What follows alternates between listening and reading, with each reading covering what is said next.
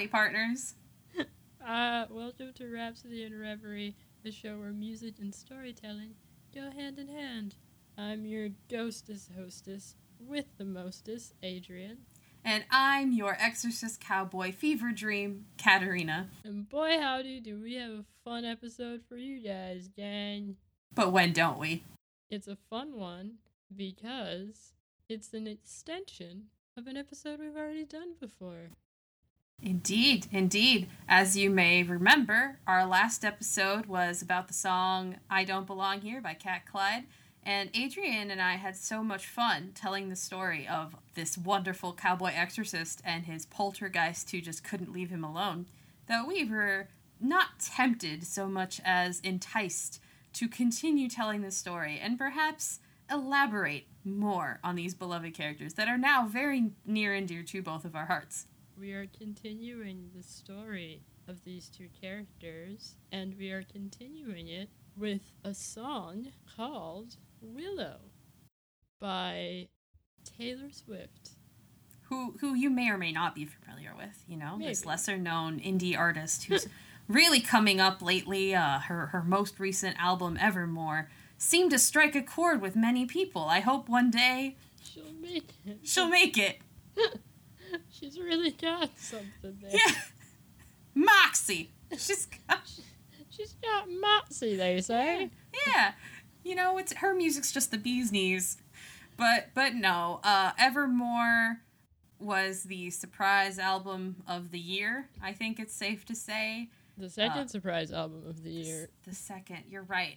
I very much resisted listening to both of those records for no reason other than I just didn't feel like it. But Adrian was very insistent over a period of, I think, about 2 months. She was begging me, like, just please give them a shot. Please listen to them. You'll like them. Please. Yeah. Please. Please. And lo and behold, I did like them. They warmed my cold, dead heart. I actually very much enjoyed them, especially the song that we will be discussing today, Willow. I was very surprised and pleased. But what was your reaction to Willow and Evermore?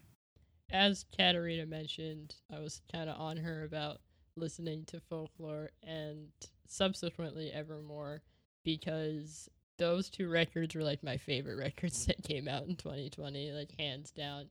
I thought they were great and fantastic, and when I heard Willow for the first time, it was when I sat down to listen to Evermore because it's the first song on the album, and I loved it.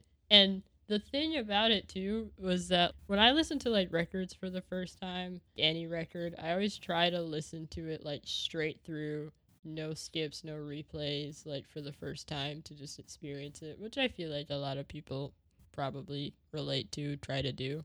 It was very hard for me to resist not replaying Willow as soon as I heard it. I wanted to just live in that song for a while. As soon as I first heard it, the outro of that song just gets me every single time. Even like if I'm listening to it idly, as soon as the outro hits, my brain just instantly like flips and I'm like singing it and I just wanted to keep going. And yeah, I fell in love with the song. And I've basically listened to nothing but Evermore for the last like month. Oh, so, I know. Have you been stalking my Spotify? Yeah, you see, I never got rid of the little window that tells you what your friends are listening to because I like to look. So every so often I just look over, oh, Evermore again. Yeah. Which is fine. It's a very, very good album. I have to say, I think it helped that we had already decided to continue telling the story of our wonderful ghost and cowboy because I think this song very much fit the vein. So thank you, T Swift, for writing it just in time. So as listeners may or may not recall, our last episode dealt with the cowboy and a poltergeist in the middle of the desert in the Old West, dealing with the ramifications of their life choices. But we didn't really get into any of that in the story. So what about the song Willow inspired you to want to take a second look at these characters? This is the thing that we didn't really get to like explore with our first episode. at least with the stories, is we had these two characters, Judah and I don't even name the our ghosty friend in my friend is stretching it just a little, but I didn't name the ghost in the first story. When I was writing the story, I had the context of, there's this ghost that's haunting this cowboy guy named Judah, but I needed a backstory for the ghost in my head to write the story. I didn't actually say anything about that backstory in the story itself, but I wanted one for myself personally. So in my brain, as I was writing the story, I may have mentioned this in that last episode, but I don't remember. But in my head, the ghost was a jilted lover, basically. The TLDR of that was a jilted lover. Judah's the reason she's dead.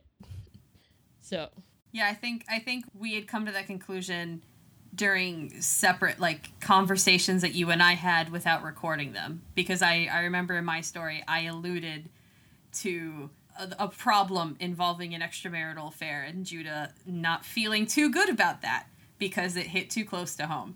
So I think it was something that you and I discussed, but not in the context of a recorded episode. Yeah, it was just a general idea floating around. But then, when I listened to Willow, and as I kept kind of listening to Evermore over and over again, and I'd listen to Willow, it's something about the song.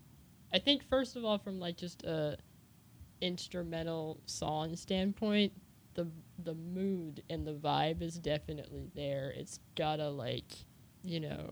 it's got this witchy, but also sort of pioneer cowboy. It's the acoustic riff. I know exactly what you're talking about because I had the same impression. It's the opening riff in the beginning, and it's very subtle, and it's the key that it's in, where it's enticing, not quite sinister, but not quite sweet either. Mm-hmm. So I agree. It felt very, I don't even want to say Old West, but it felt like people moving out there. You know what I'm talking about? I know what you're talking about. So it did feel that way, and you're right, it did feel witchy, although I admit that the witchy vibes were imprinted upon my brain after watching the music video and not before. Yeah, I think the music video definitely does drive it home. You get elements. There is a little bit of a magical quality about it. The music video definitely really solidifies it, and I think based on interviews that I've read and seen since about these albums and stuff, because again I went into the deep end with these albums. I'm obsessed with them, but I think I've heard her mention that similar sort of aesthetics and stuff in terms of the pioneer witchy kind of thing sort of being touchstones or inspirations. So there's something very serendipitous about this song because it just tied in so well to what we had already started writing. Yeah, because I think this song came out when we were finalizing, when we were getting the original stories finalized and recorded. Now this is a while ago because, as most of you know, we released some of our episodes out of order in consideration for the holidays and other things. But the timing was a little eerie that it just so happened to blend so well with what we had originally done. Were there any lyrics in the song that struck out to you this is perfect for this character? This is it. Yeah, wreck my plans. Which you guys will understand a little better after we read the stories. But wreck my plans, that's my man, I think was the main thing that snapped, and I was like, boom, that's her. Because you're writing from the perspective of the ghost, again. As I am writing from the perspective of my handsome, sad cowboy, again. I can't say that any of the lyrics in particular initially stuck out to me as this is good for Judah. Because you hear the song, and I think of your character. Yeah. I just do. I feel like, can we say the name? Yeah, well, you named her Willow. I feel like it's... So So yeah, you're right. You think of Willow. You decided to name your ghost after her for a reason. Yeah. So, but I think that the general mood of it, the general atmosphere of the songs definitely contributed to the directions of the stories, because this isn't really a spoiler, guys, but these are prequel stories. So this is it's less of a continuation and more of a how did we get here kind of a deal. Mm-hmm. So I think that they tie into each other pretty well, and I'm very interested to see how you think how the stories tie into the song in particular and how they tie into each other. I'll be very interested to see what you make of it by the time we're both done. I'm really excited to hear your story and your side of things because like you're right, like this song is definitely a Willow's perspective song. Yes. In so many ways. So as I was writing mine, I was just thinking about like, what are you cooking up? Yeah. Because it'll be interesting. This was a window into her mind, and I think that in a way it helped me because I'm framing her from his perspective.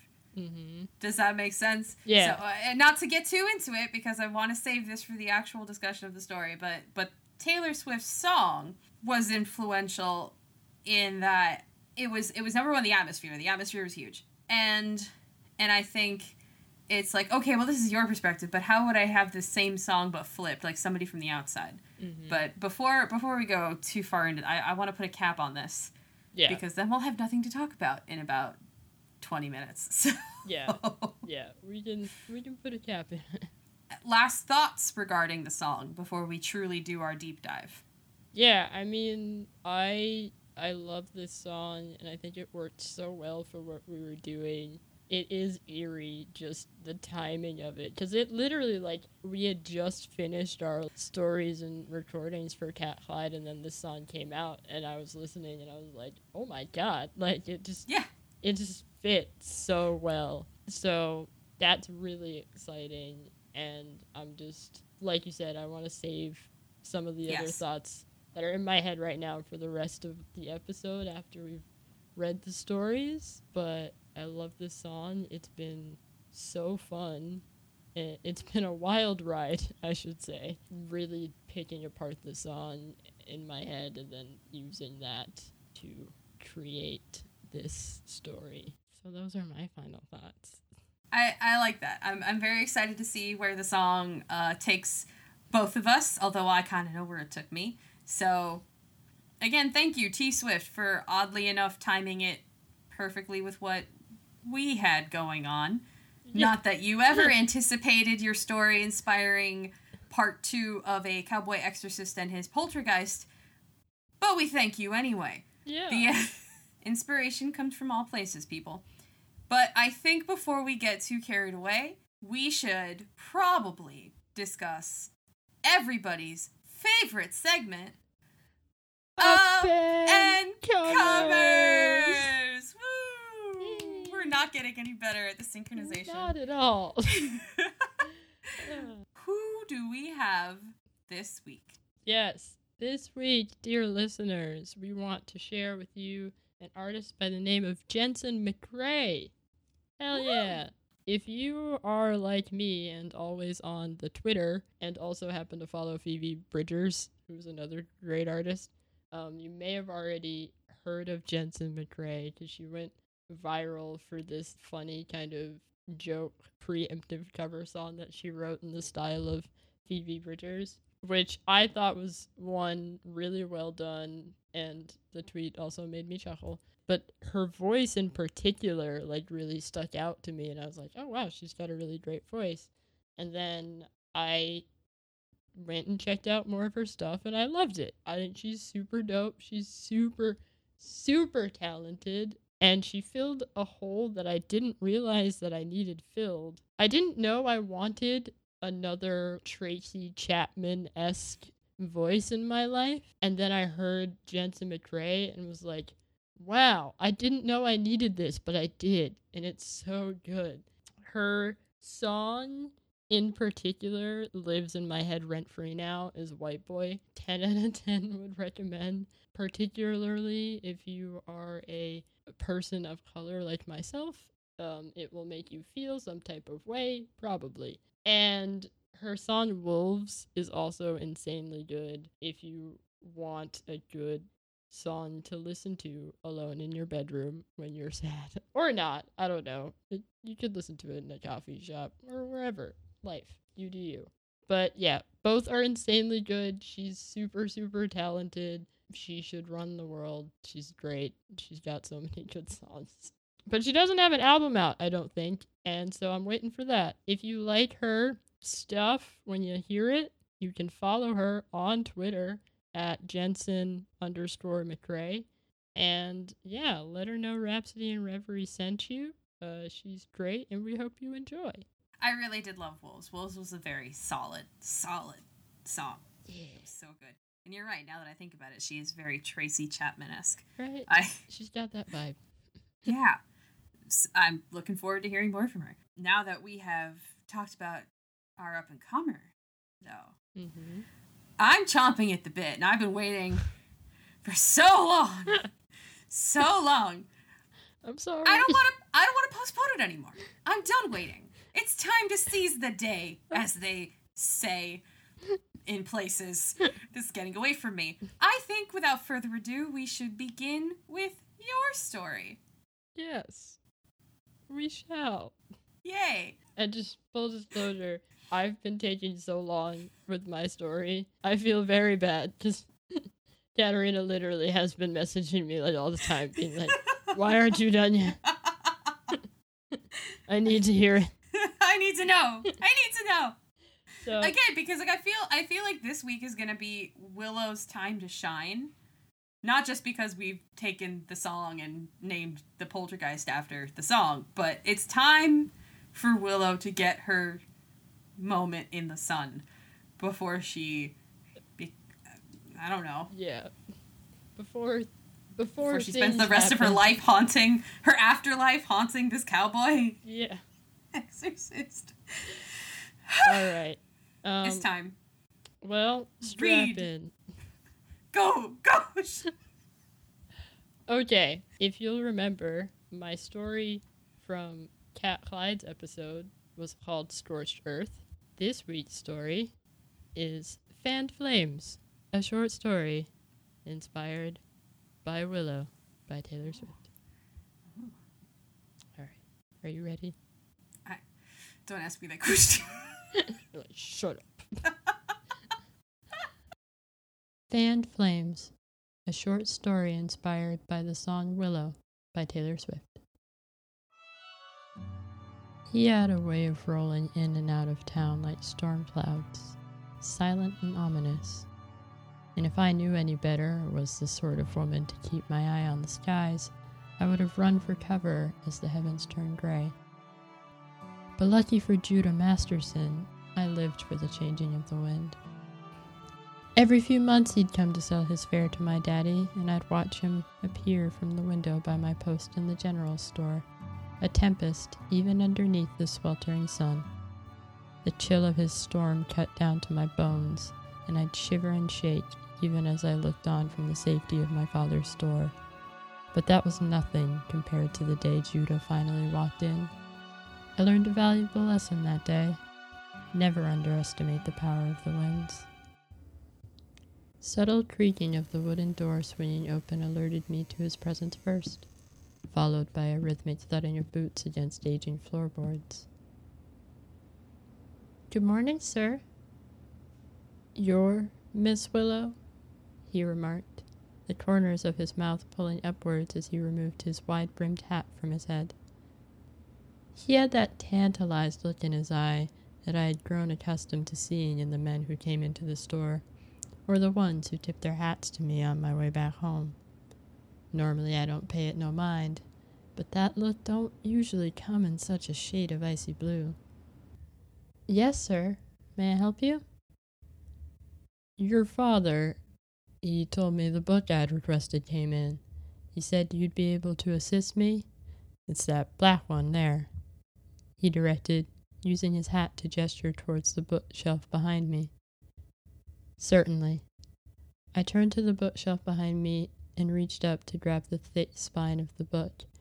The cover was adorned with gold lettering, and I had traced my fingers over them as I turned back to the counter.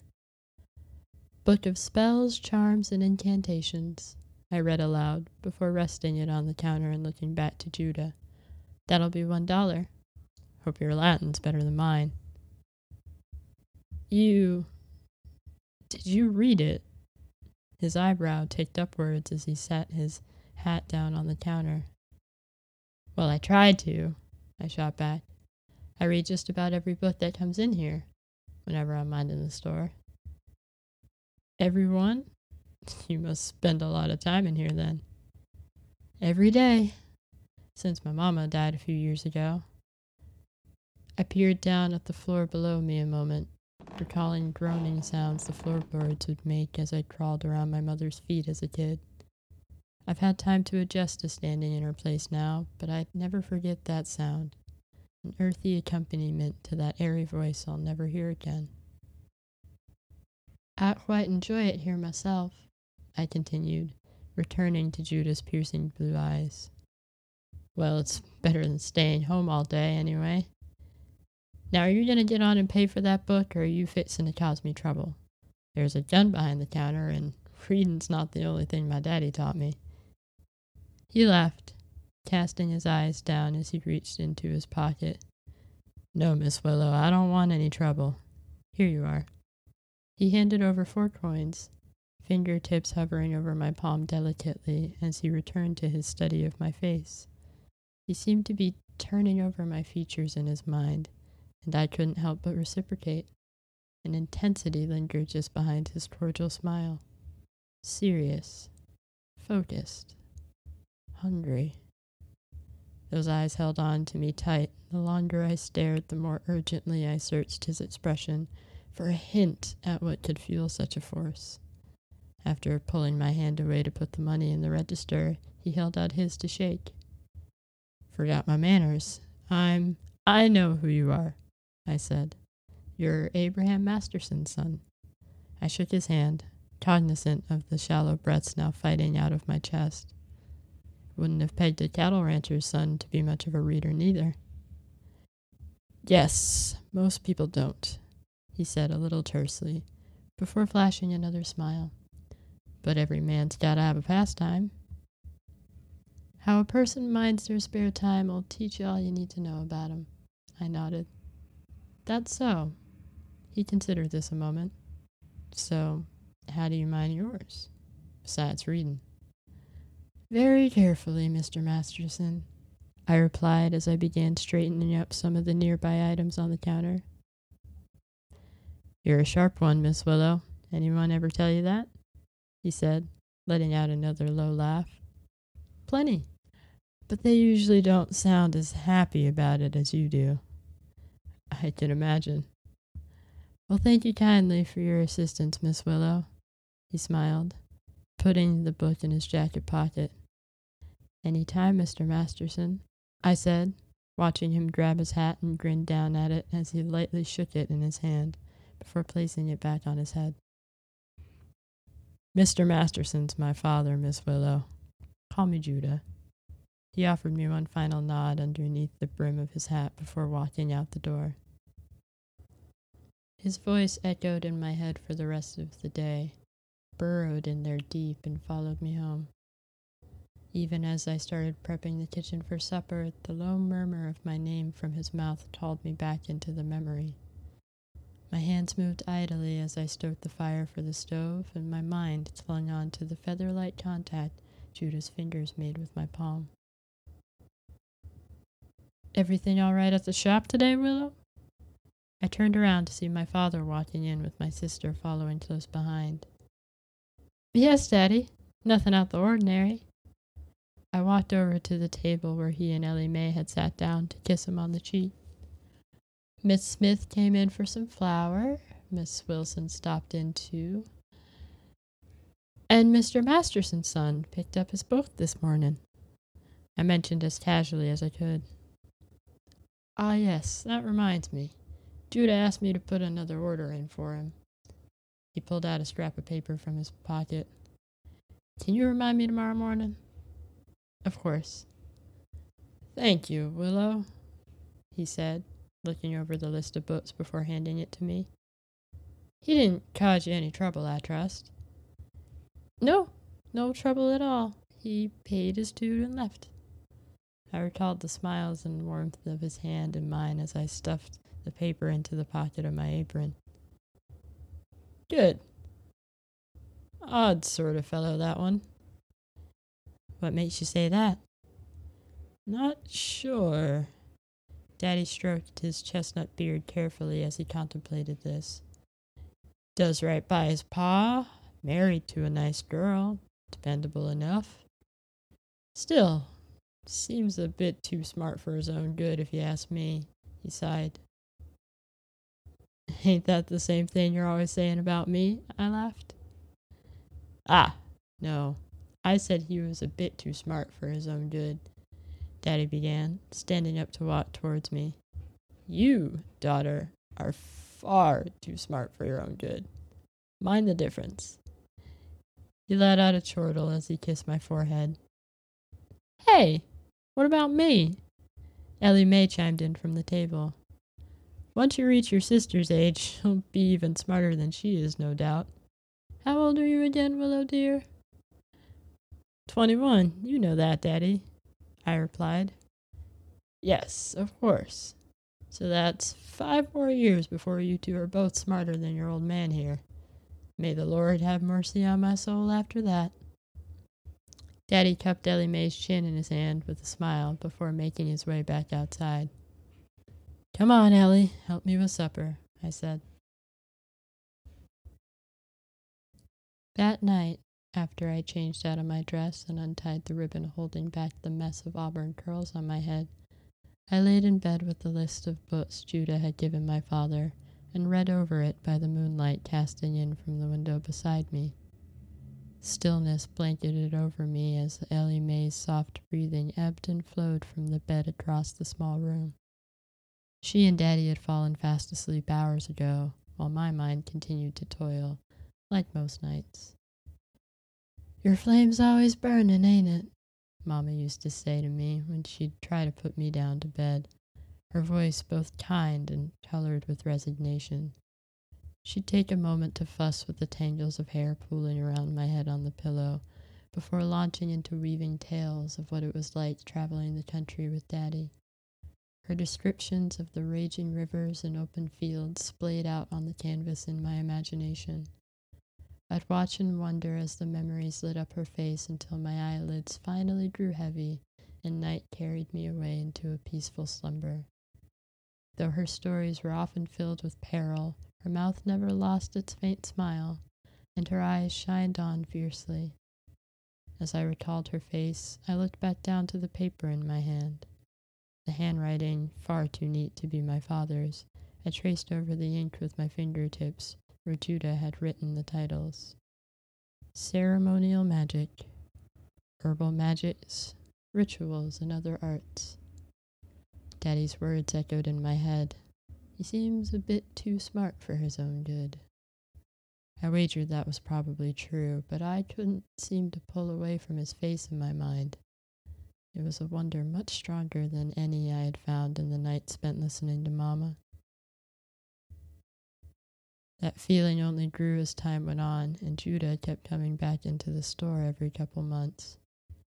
He'd be in to pick up his latest order of books, and the titles became ever stranger. I kept reading each one as best I could, and we'd dance around the subject, discussing just about anything other than the books I placed on the counter for him. A more prudent woman may have known to leave such a man alone, especially a married one. I'd like to say I tried to, but what's the use in lying? A beautiful woman such as yourself shouldn't be wasting her time keeping shop all day, cooed a squirrely young man leaning against the counter on a particularly slow day. That's so, Peter, I said, stealing a glance outside the window of the store to spot Judah walking towards the door. Might I accompany you to the carnival next week? I heard Peter's question, but my attention fixed squarely on the sound of Judah's boots striking against the floor. I swear I could pick out their distinct steps from a sea of comers and goers. Well, you'd have to ask my father. He's real strict about that sort of thing.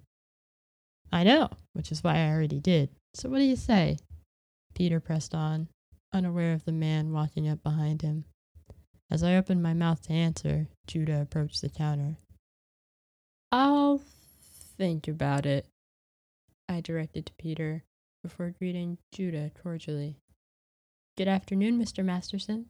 Can I help you? Hello, Miss Willow, he replied as Peter straightened up from leaning on the counter. I'll come by again later, Willow, Peter said, placing a kiss on my hand before walking out of the store. Well, I could use a repellent like you around here more often, I remarked to Judah, feeling the corners of my mouth pull upwards. Judah raised an eyebrow as he removed his hat. Peter? He's been here all morning and cleared right out after catching sight of you. Oh, didn't notice. He shrugged with a grin that made my heart rattle away in my ears. I think he's fixin' to court me, I replied casually as I studied Judah carefully, hoping to catch a crack in his confident demeanor, a look of pain, longing, sadness, something. But nothing ever came. Instead, he let out a snort. Good luck to him. And what's that supposed to mean? I'm a perfectly agreeable sort of woman. Right. I am. I looked up from behind the counter to see him resting his hands against it, fixing his piercing eyes on me. You've forgotten how well I've come to know you, Miss Willow. Oh, is that right? You know me now. I do. Most men alive wouldn't know how to keep up with you.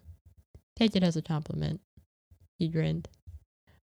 Well, you seem to do just fine, I said as he leaned in forward. I think you would agree I'm not like most men alive. His voice was low and twinged with a seriousness that made me think back to his books on the shelf behind me. I would, I said, eyes searching his. I could feel all the questions I had been dying to ask Judah for months piling up in my mind again, and my mouth parted, ready to pour them all out until I heard the door of the store swing open. I straightened up and quickly turned to the bookshelf behind me to grab Judah's latest 3 books, as my father walked over. Ah, there you are, Judah, Daddy said, coming around the corner to check the register. Yes, hello, sir. Thank you for putting in my last order. Of course. I trust Willow's sorting you out all right. Absolutely, sir. Very good. There anything else you need from me today, sir? No. Thank you, Judah. And thank your pa for me, too. Certainly. Willow, after you finish with Judah here, start cleaning the shop. We'll close early today, Daddy said, turning towards me. Yes, Daddy. That'll be $2.25, Mr. Masterson? Daddy turned to the bookshelf as Judah handed me the money. His index finger lightly stroked the inside of my palm as he did so, and all those questions burned inside my brain. You're not leaving for a couple days, ain't you? Daddy said as I slipped my hand away. Yes, sir. Leaving the day after tomorrow. Judah's polite expression never wavered, but his words planted an idea in my mind. Excellent. I'll walk you back to the inn then. We'll have a drink.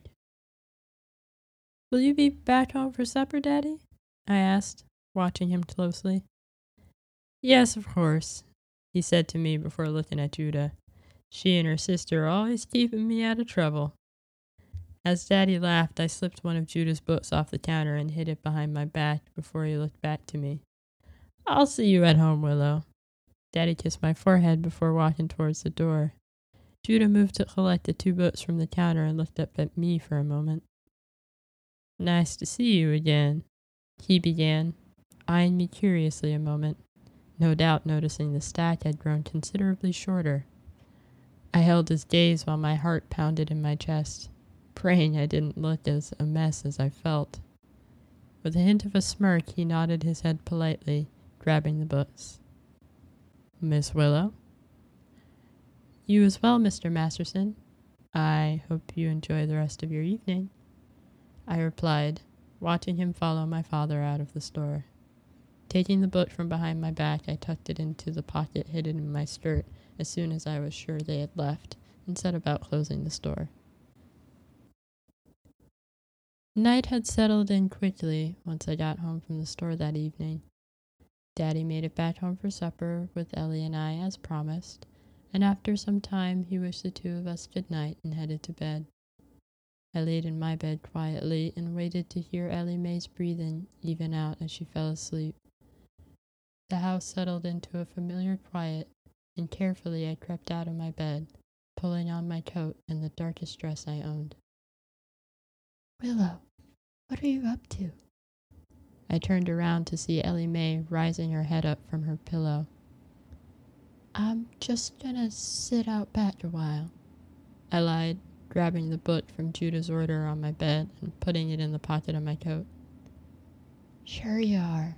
That's why you're sneaking out the window?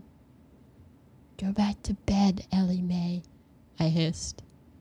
You know Daddy don't want you leaving the house at night, she warned, sitting up.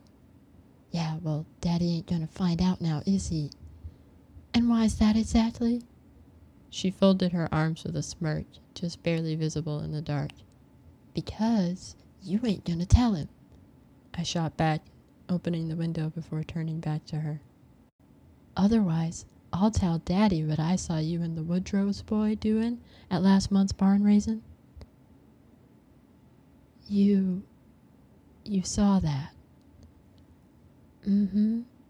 Been saving that for a rainy day. So, do we have an understanding? Fine, she said quietly as I began to climb out of the window. So where are you really going? She asked. Good night, Ellie Mae, I said, rolling my eyes.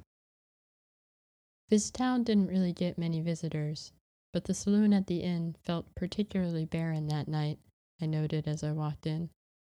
I kept the hood on my coat pulled over my head, and my eyes pointed towards the ground as I carefully scanned the room. Ellie Mae certainly wasn't wrong. Daddy would just about skin me alive if he knew I came here. Especially if he knew what I came here for.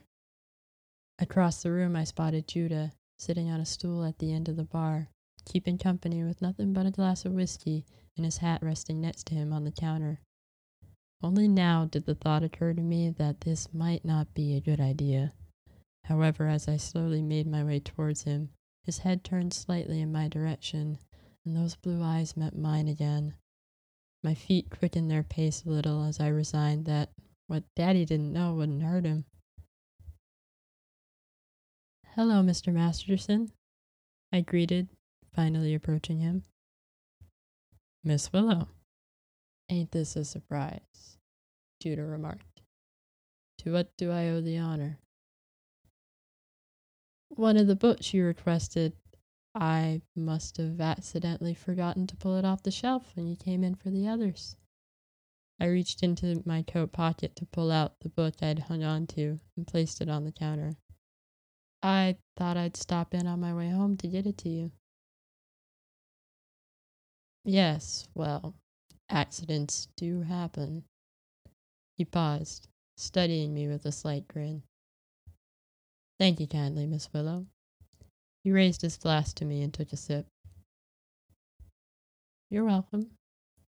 I know it could have waited till morning, but I wasn't sure if you'd be coming back to the store before you left. And, well, I do my best reading by moonlight myself. Reading's how you spend your nights too, then, when you're not out making nighttime deliveries such as this one. Well, Daddy and Ellie Mae go to bed so early, and I never know what to do with myself once the sun goes down. Judah let out a chuckle at that, and brought his whiskey glass to his mouth for another swig, grimacing a little at the burn. Do you really know how to use all those books you keep ordering? The question slipped out of my mouth just as quickly as it entered my head. After so long, I couldn't keep it in any longer. Judah's piercing eyes flashed onto mine, head tilted back with a stern countenance before turning to me. What exactly do you think you know about this book, Miss Willow? His voice was low as he stood from his stool to lean against the bar. Well, I don't even recognize some of the languages in that one. I couldn't make sense of a lot of the passages, but go on, he encouraged, a sense of intrigue seeping through the seriousness on his face. I wanted to. What I did make sense of sounded blasphemous, immoral, he offered, taking another sip with a mischievous grin playing at his lips. Exciting, I replied. Downright enchanting, even. Don't be so sure, he fired back darkly. Why not? Judah paused a moment, staring at me as if he was almost surprised. You ain't afraid of asking questions, are you? He remarked. Mama always said I could never let things lie. I can't help it. Once it's in my mind, it burns in there something fierce. A weak smile spread on my face. Is that right? His eyes scanned around the sparse room first before lowering his voice again. All right, Miss Willow. You want to know about this book so bad? Why don't you use one of those empty nights of yours and meet me in the woods tomorrow, just down the road? See if we can't stop the burning in your mind. And how am I supposed to find you in the woods at night? It gets awful dark here, I asked. Judah stood quietly a moment, looking me over, and then leaned in closer to raise a hand towards me slowly. I could feel my heart beating out of my chest as his fingers grazed against my neck on their way to tug at the long red ribbon holding back my curls. They unspooled around me as Judah slipped the ribbon out of my tangled mess of hair and turned the ribbon over in his hands before putting it in his pocket. You'll find me, he stated simply as the base of my spine tingled. Finishing off his drink, Judah stood upright and leaned towards my ear. It's late, Miss Willow. You best be getting home. Grabbing the book and his hat off the counter, Judah walked away from the bar. The next day passed by me in a daze. People shuffled in and out of the store, but who came in or what they needed, I couldn't tell you. Judah wasn't one of them, not that I expected him to be. Still, that didn't stop me from peering out the window all day. I don't think I had ever been more eager for nightfall. As the sky darkened outside, I headed home, made supper for Daddy and Ellie Mae like I always did, and waited for them to fall fast asleep. On the surface, it was just another day, but I felt something shifting in the air all around me with every breath I dared to take in. Once I was sure it was safe, I slipped out of my bed, into my coat, and out the window. Making my way to the front of our house, a single firefly flew directly in front of my nose. So close I swore I heard the beating of its wings as it hovered in front of me. I shooed at the firefly, only for it to remain suspended just ahead of me. Walking towards it, the firefly moved further away, stopping only once I did. It continued hovering before me, light blinking steadily. The longer I stared, the more difficult it became for me to look away. Its languid movements so puzzling, so mesmerizing. And as I started towards it again, the firefly glided ahead, and all I could do was follow it. As I walked on, another firefly joined the other, and both continued to lead me on. After a few minutes, I began to realize we were headed right in the direction of the woods. I picked my pace up a little as a cluster of fireflies shone brightly ahead of me. Now at the edge of the forest, a trail of the little lightning bugs lit up in the dark thickness of the trees, and I followed them in. Marveling at the luminescent trail before me, I traveled deep into the forest, well further than I had ever been before, until coming upon a clearing. From the trees I watched Judah sat beside a burning fire, pensively reading a black book by the light, hat sat low on his head. His fingers played at the pages nimbly, and I reached my hand to my neck where his had been the night before, loosening the ribbon in my hair. Leaning slightly forward, a twig snapped underneath my foot, and Judah's head cocked up from the pages as the fireflies circling my head floated away. His icy blue eyes fixed on me from the other side of the fire as I came into its light. "Did you like the trail I left you?" Judah inquired, closing the book in his hand. "Cost you a ribbon." He gestured to a small pile of ashes and red scraps of fabric beside him before standing up. "But since you were so worried about the dark and scary forest, I figured I'd light the way for you." "The fireflies," I murmured, looking back towards the forest and then to him. "That wasn't you." Judah laughed at that, casting his gaze at the fire before walking towards me.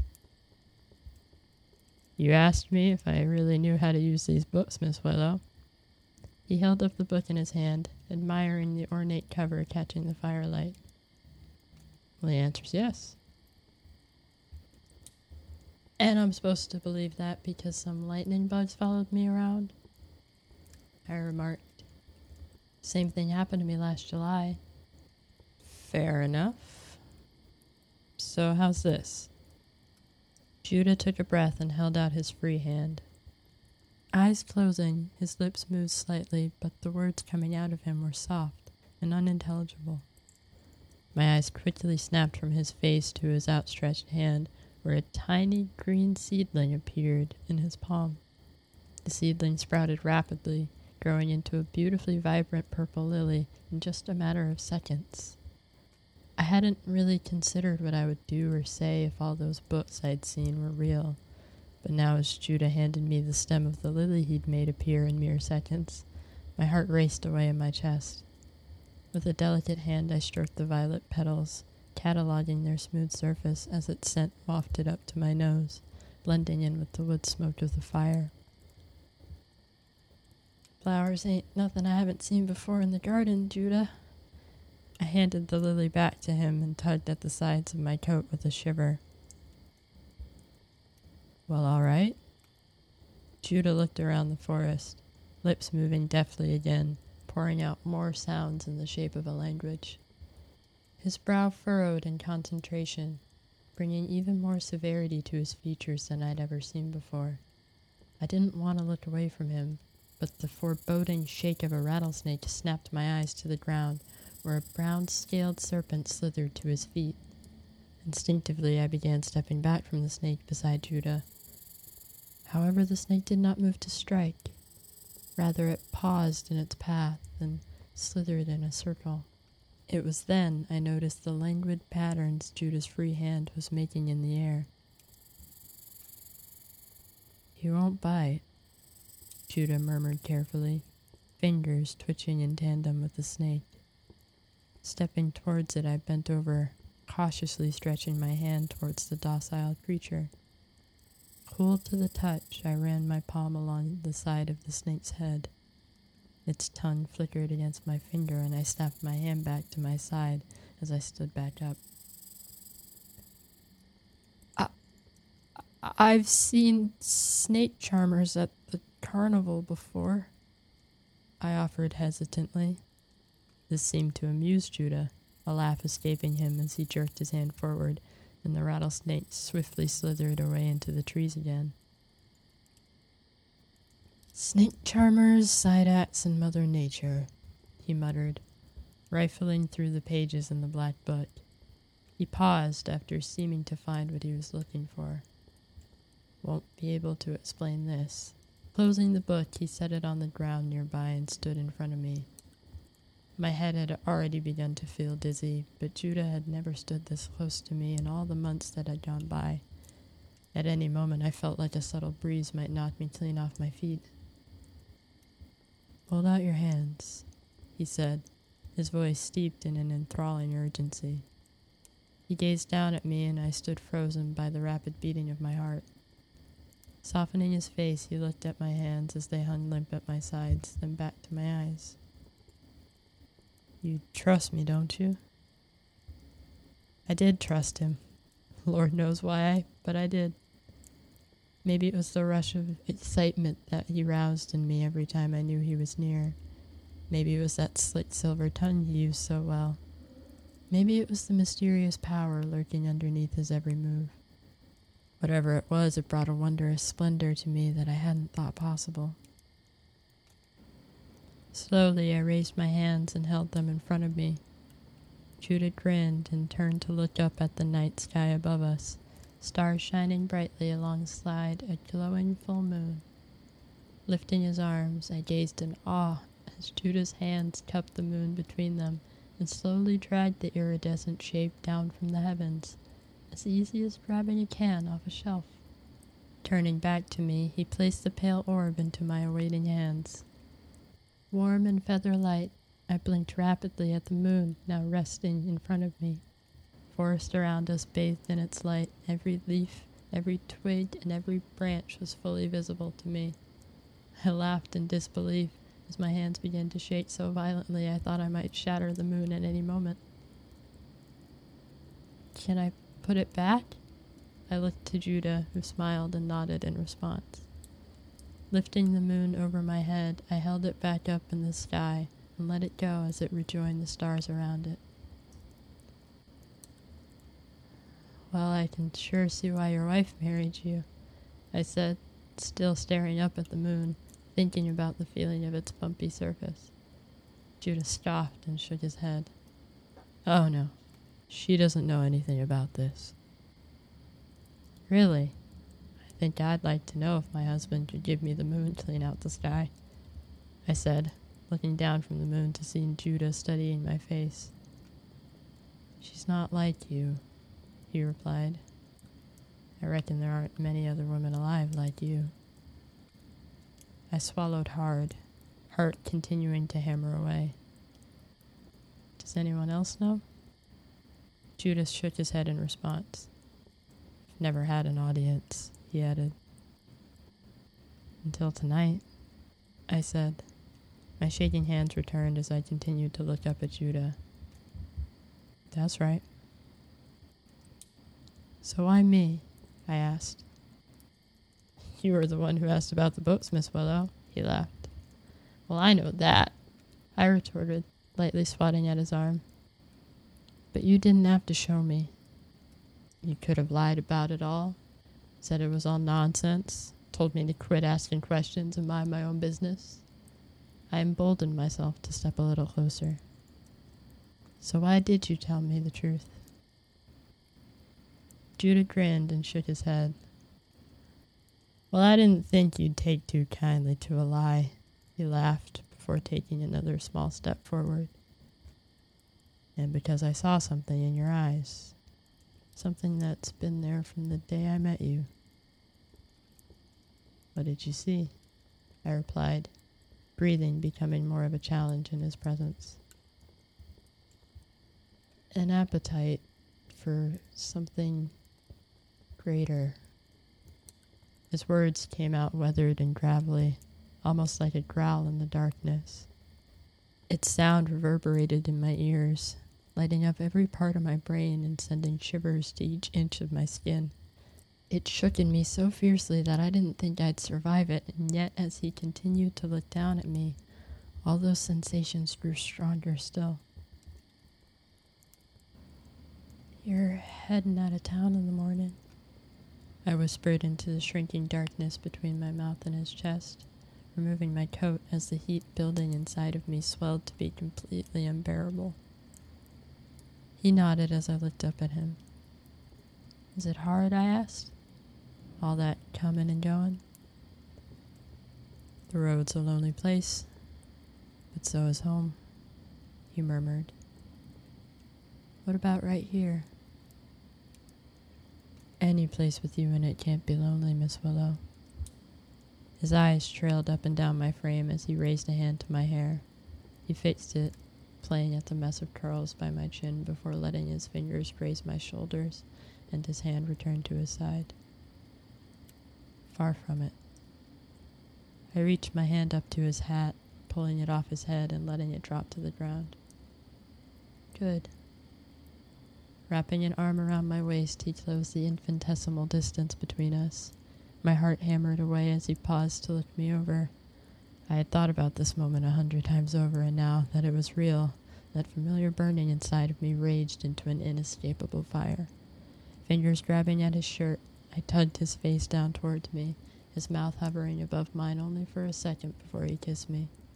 Of all the magic he had shown me tonight, no act could compete with the spellbinding power of this moment.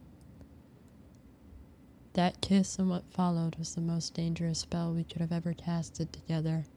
That I knew from the moment my hands touched his bare skin on the forest floor, but we were too drunk on its power. From then on, we continued dabbling in that magic every chance we could. Months and months went by, and I was just as well versed in the curvature of his body as I was in the books of black magic he'd order. Each time he blew into town, I'd follow his trail into the forest and fall deeper and deeper into his storm. And when he was gone, I wanted nothing more than for the winds of him to sweep me away again. I went through the motions of my life, tended to the shop, looked after Ellie Mae, politely entertained Peter and other suitors, but my mind was always there on our nights in the forest. Any other semblance of life would never do, and as I walked into the forest again and again, I began to think I could finally see what flame my mom always saw in me. It's getting harder to watch you leave, knowing you're not mine. I sighed, curled underneath a blanket with Judah's fingers drawing lackadaisical patterns along my spine. I'm more yours than hers. You know that, don't you? I do. The world don't. I sighed into his chest, watching the embers of the fire burn in front of us. They will soon. Count on that, darling. Sure they will. I mean it. And I'll do you one better. I'll give you the world. How's that? Everything above and below will be ours, Miss Willow. Whatever you want. I think I'm wild enough about you to believe that. I laughed. Good. Because I'm fixing to make it happen. He grinned, sitting up and staring back at me. What's that supposed to mean? I examined him curiously and sat up as well. It means, Judah began, grabbing my hand in his with a smile, run away with me. You ain't serious. Quit it. I dropped his hand to shove his shoulder, rolling my eyes. Yes, I am. Come on, Willow. Isn't this what we've been talking about all this time? The chance to leave these towns to dust for a life beyond our imaginations.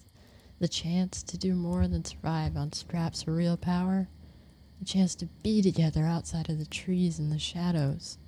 This could be it. We could do it. His face lit up with a feverish excitement. What about your wife?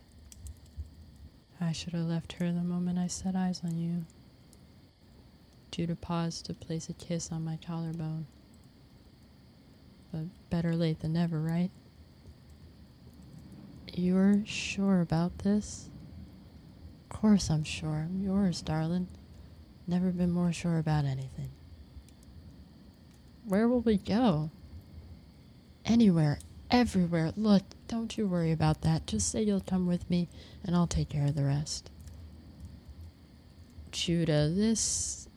I began hesitantly, but Judah pressed on. I got enough money tucked away. You've said it before, you don't want to stay here forever. So I'll go home, and I'll tell my wife. And when I come back into town in a couple of months, we'll hop on a train and clear out of here, like we always talked about. For once, I allowed myself to imagine it fully, leaving everything behind with Judah. I'd resigned that these nights in the woods might be the most I'd ever get out of him. But Judah's eyes were fixed on mine, and behind the unbridled passion was a stern serenity. I believed him. Well, come on, say something, Judah prodded. Tell me again, I murmured, touching my nose to his lightly. Tell you what? That you're mine? Why? I pulled my head away from his to look at him again. You want me to say yes, don't you? I want to hear it. All right, Miss Willow, I am yours. Honestly, truly, madly yours. And I want you by my side wherever I go. His hands tapped my face gently as I grabbed onto his wrist. So say you'll come with me, please? Well, all right. You don't have to beg. I grinned at him as he wrapped his arms around me again, pulling me back to the ground with a laugh. In the morning, he left town as he always did, but this time his absence brought exhilaration along with the typical yearning I was accustomed to. Every day that passed by I counted meticulously, drawing closer to the day he would come back for me. As I continued about my normal life, I thought back to Mama and her stories. Did she feel this way when she left home? Was her heart racing like a train the way mine had been ever since Judah left? Did she have a fire burning inside of her too? I'd like to think it must have been. That leaving with my daddy must have been like a storm of her own. And now I was merely following a destiny she had laid out for me. A month passed by and I came home from the store one evening, lost in these thoughts once more, as I started supper. There you are, Willow dear, Daddy called, coming into the house from outside. A package came for you today. I put it on your bed for you. He remarked, placing a kiss on my forehead. Who's it from? I asked, heart picking up speed. Doesn't say, Daddy shrugged. I reckon it's from that boy Peter. Only a matter of time before he's asking me for your hand, I wager. He shook his head, walking off into another room. My legs moving with a mind of their own, I ran up to my room and saw the plain white box sitting on my bed. Opening it quickly, I pulled away the thin paper packaging to reveal a beautiful red dress folded neatly inside. Black embroidery covered the bodice in an ornate floral pattern far more intricate and stunning than anything I'd ever owned. Sitting atop the dress lay a white envelope which I ripped open to pull out a short note addressed to me. I'm always yours, Jay. Grinning madly, I clung on to the words in my mind as I pulled the dress out from the box, eager to try it on. Holding that soft fabric in my hands brought all my thoughts and imaginations from the last months right into this beautiful reality I found myself in. Slipping out of my clothes, I recalled the rivers and the fields my mother painted for me with her words back then. Only this time, Judah was there by my side, taking me by the hand and carrying me away. I never dared to dream such things, but it all stretched out before me now, ready and waiting. After all Judah had shown me, all the conjurings and black magic, the life awaiting us enchanted me the most. A life filled with something greater. Readying the red dress, I stepped inside it and into the new world opening up for me. I pulled that dress up onto my body, buzzing with excitement as I marveled at it. The most beautiful dress I'd ever seen. If only had I known it'd be the last one I ever wore.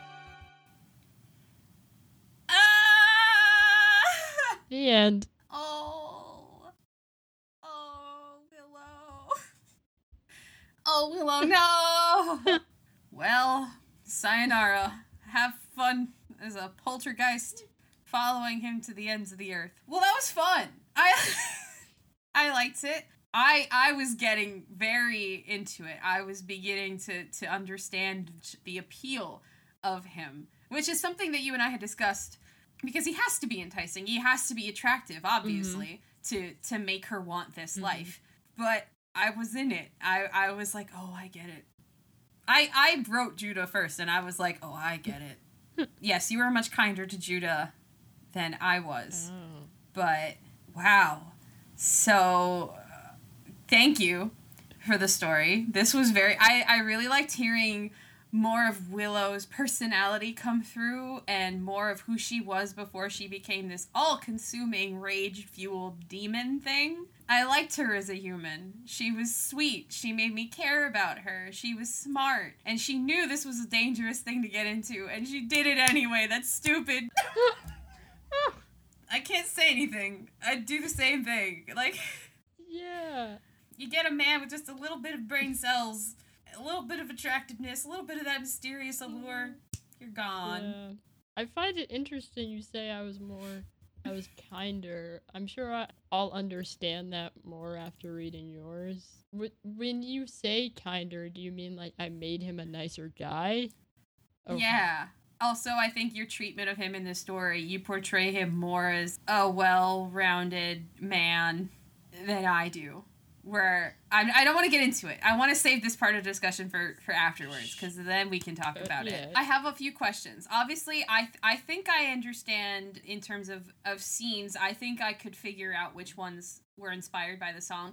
But what specific scenes or images were conjured in your mind when you first heard Willow that actually got to be in the story? That's a good question. A scene that popped in my head very early on was the scene in the forest where she's taking off his hat. I will say that was a scene that kind of came from me listening to the song. And it's not even necessarily that there was anything lyrically in the song that pointed to that scene, because there isn't. But Willow itself, the song, what Taylor Swift has said about that song, like in interviews she's done, is that it's kind of about kind of the magic of falling in love with someone, the kind of weird, interesting, witchy power someone has over you. And we've kind of already mentioned that it was very much congruous to the story that we were already building on. And so the images that I got were just Willow and Judah interacting. The first scene in the store came pretty early for me too, and a scene in the saloon when they're talking about the books. A lot of that imagery kind of just came from listening to the song. I figured when it was like the cloak over her head, I was like, yeah, that was a nod to the music video. That was a nod to the music video, definitely. Because that was another thing, too. You and I watched the music video together. I mean, we both loved the imagery from the music video, and so I thought it was fun to try and incorporate a little bit of that flavor into the story, too. There are quite a few things, I think, that the song sparked in me, but it wasn't necessarily a lyrical one-to-one thing. You know, the lyrics themselves weren't the thing that really built out the story for me in my head. It was, like we've said, like the mood, the atmosphere, and the vibe of the song, too. I had a lot of trouble, I will say, walking this... Well, first of all, I had a lot of trouble with this story, guy. It's funny because the sequel was your idea. Right. And you seem to grapple with it a lot harder than I did. Why was that? I like how you phrase it. What was that? That's a good question, Katerina. I don't know. No. I mean, if you don't know, you can say that. I don't know. I mean, I think what I struggled with the most was the scope of it all, because, you know, we were truncating a lot of time into one story, which, you know, we don't want to make these stories too long, you know, because otherwise we'd have these hour, 2, 3, 4 hour episodes. Which we might have anyway. Who knows? We'll see what happens. The goal is to keep the stories kind of short, and trying to fit all of Judah and Willow's sort of love affair and then the eventual demise into one story was a daunting task for me. Personally, I struggled with it a lot. And there are a lot of things that I wanted to do and couldn't do because it would just make the story so long. And it was already taking me so much time to write. Like, I had this whole thing planned that I was going to do. And I cut an entire scene because I just didn't have the time. It really was a lot. It was a very large scope. Yeah. It was, listen, it's an ambitious project to tell a whole affair in one short story. Mm-hmm. But I think you did a very good job of it, especially because you actually elicited real emotions in me where I was torn between, yeah, girl, yeah, and run. Because I know how it ends. We both know how it ends, but in the moment, you are enticed. And I think you did a very good job of really capturing how easy it is, and how even though he's like I'm not like other boys, that he means well, and like he does love her, and it's a shame that things end the way they do. Yeah. But that said, were there, I guess if you could do it again, though I would never ask that of you, were there any other directions, I guess, that you see that you could have taken, or were there any branch paths that you could look back and go, oh wow, yeah, I wish I could have done that? Or Yeah. Well, I'll say one thing. Now I wish I made Judah more of an asshole, since you're saying I was too kind to him. 'Cause I was... No. No, I think I don't want him to be an asshole. I'm putting my foot down. I mean, well, because I was, I guess it kind of makes sense that I wouldn't make him an asshole, because I'm writing from Willow's perspective. And Willow, sure, she may know he's a bit of, thinks highly of himself and is a little, I'm hot shit, but she loves him. And she's attracted to him. She likes that. It's what's drawing her in. So she doesn't see him as this horrible person. And, like, I don't even think he is a horrible person. Like, his biggest crime is his inflated ego, which, to be fair, he can do magic. He pulled the moon out of the sky. He pulled the moon. I, too, would let my head swell just a little bit if I could do those things, and if I could read ancient Greek and Latin and all that other stuff. I can't say that I'd be any better, because I don't think he's a bad guy. And you did a very good job of balancing. He's a bit of a dick, but he can back it up. If that makes sense. And he's a gentleman. He's kind to her. He respects her. He doesn't summon her to the forest to make love to her. She initiates the lovemaking, which good for you, Willow. Get it while you can.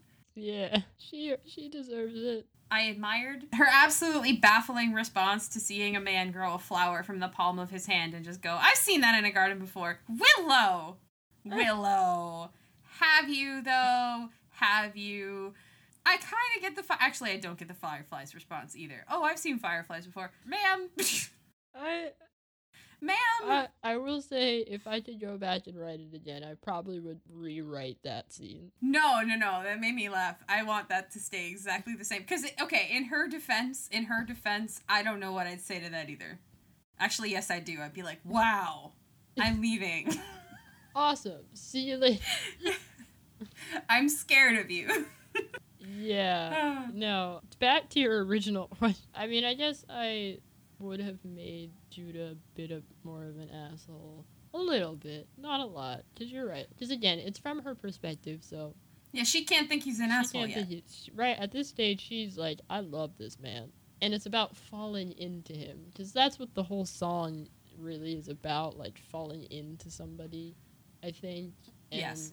What I was trying to do is really capture that spirit of the song. And another thing that I struggled with very much is not being too sexual. Well, I think, if we're being honest, I think you succeeded. I did not read the words penis. I did not read anything being inserted into any orifices, wet, cold, or otherwise. I got a sensual energy. Exactly.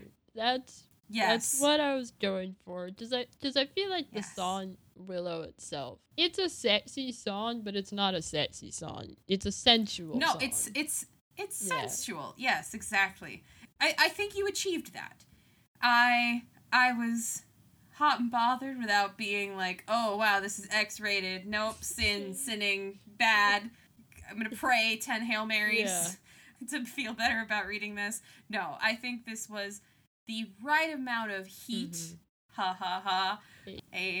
The right amount of heat for this story. And in my opinion, also, as the listener / reader, I think your story complements the song very well. I think you did capture the spirit of the song. I think you were able to evoke not just the sensuality, but the witchy atmosphere, the falling into somebody was very, very apparent in your story. But how well do you think your finished story complements the song?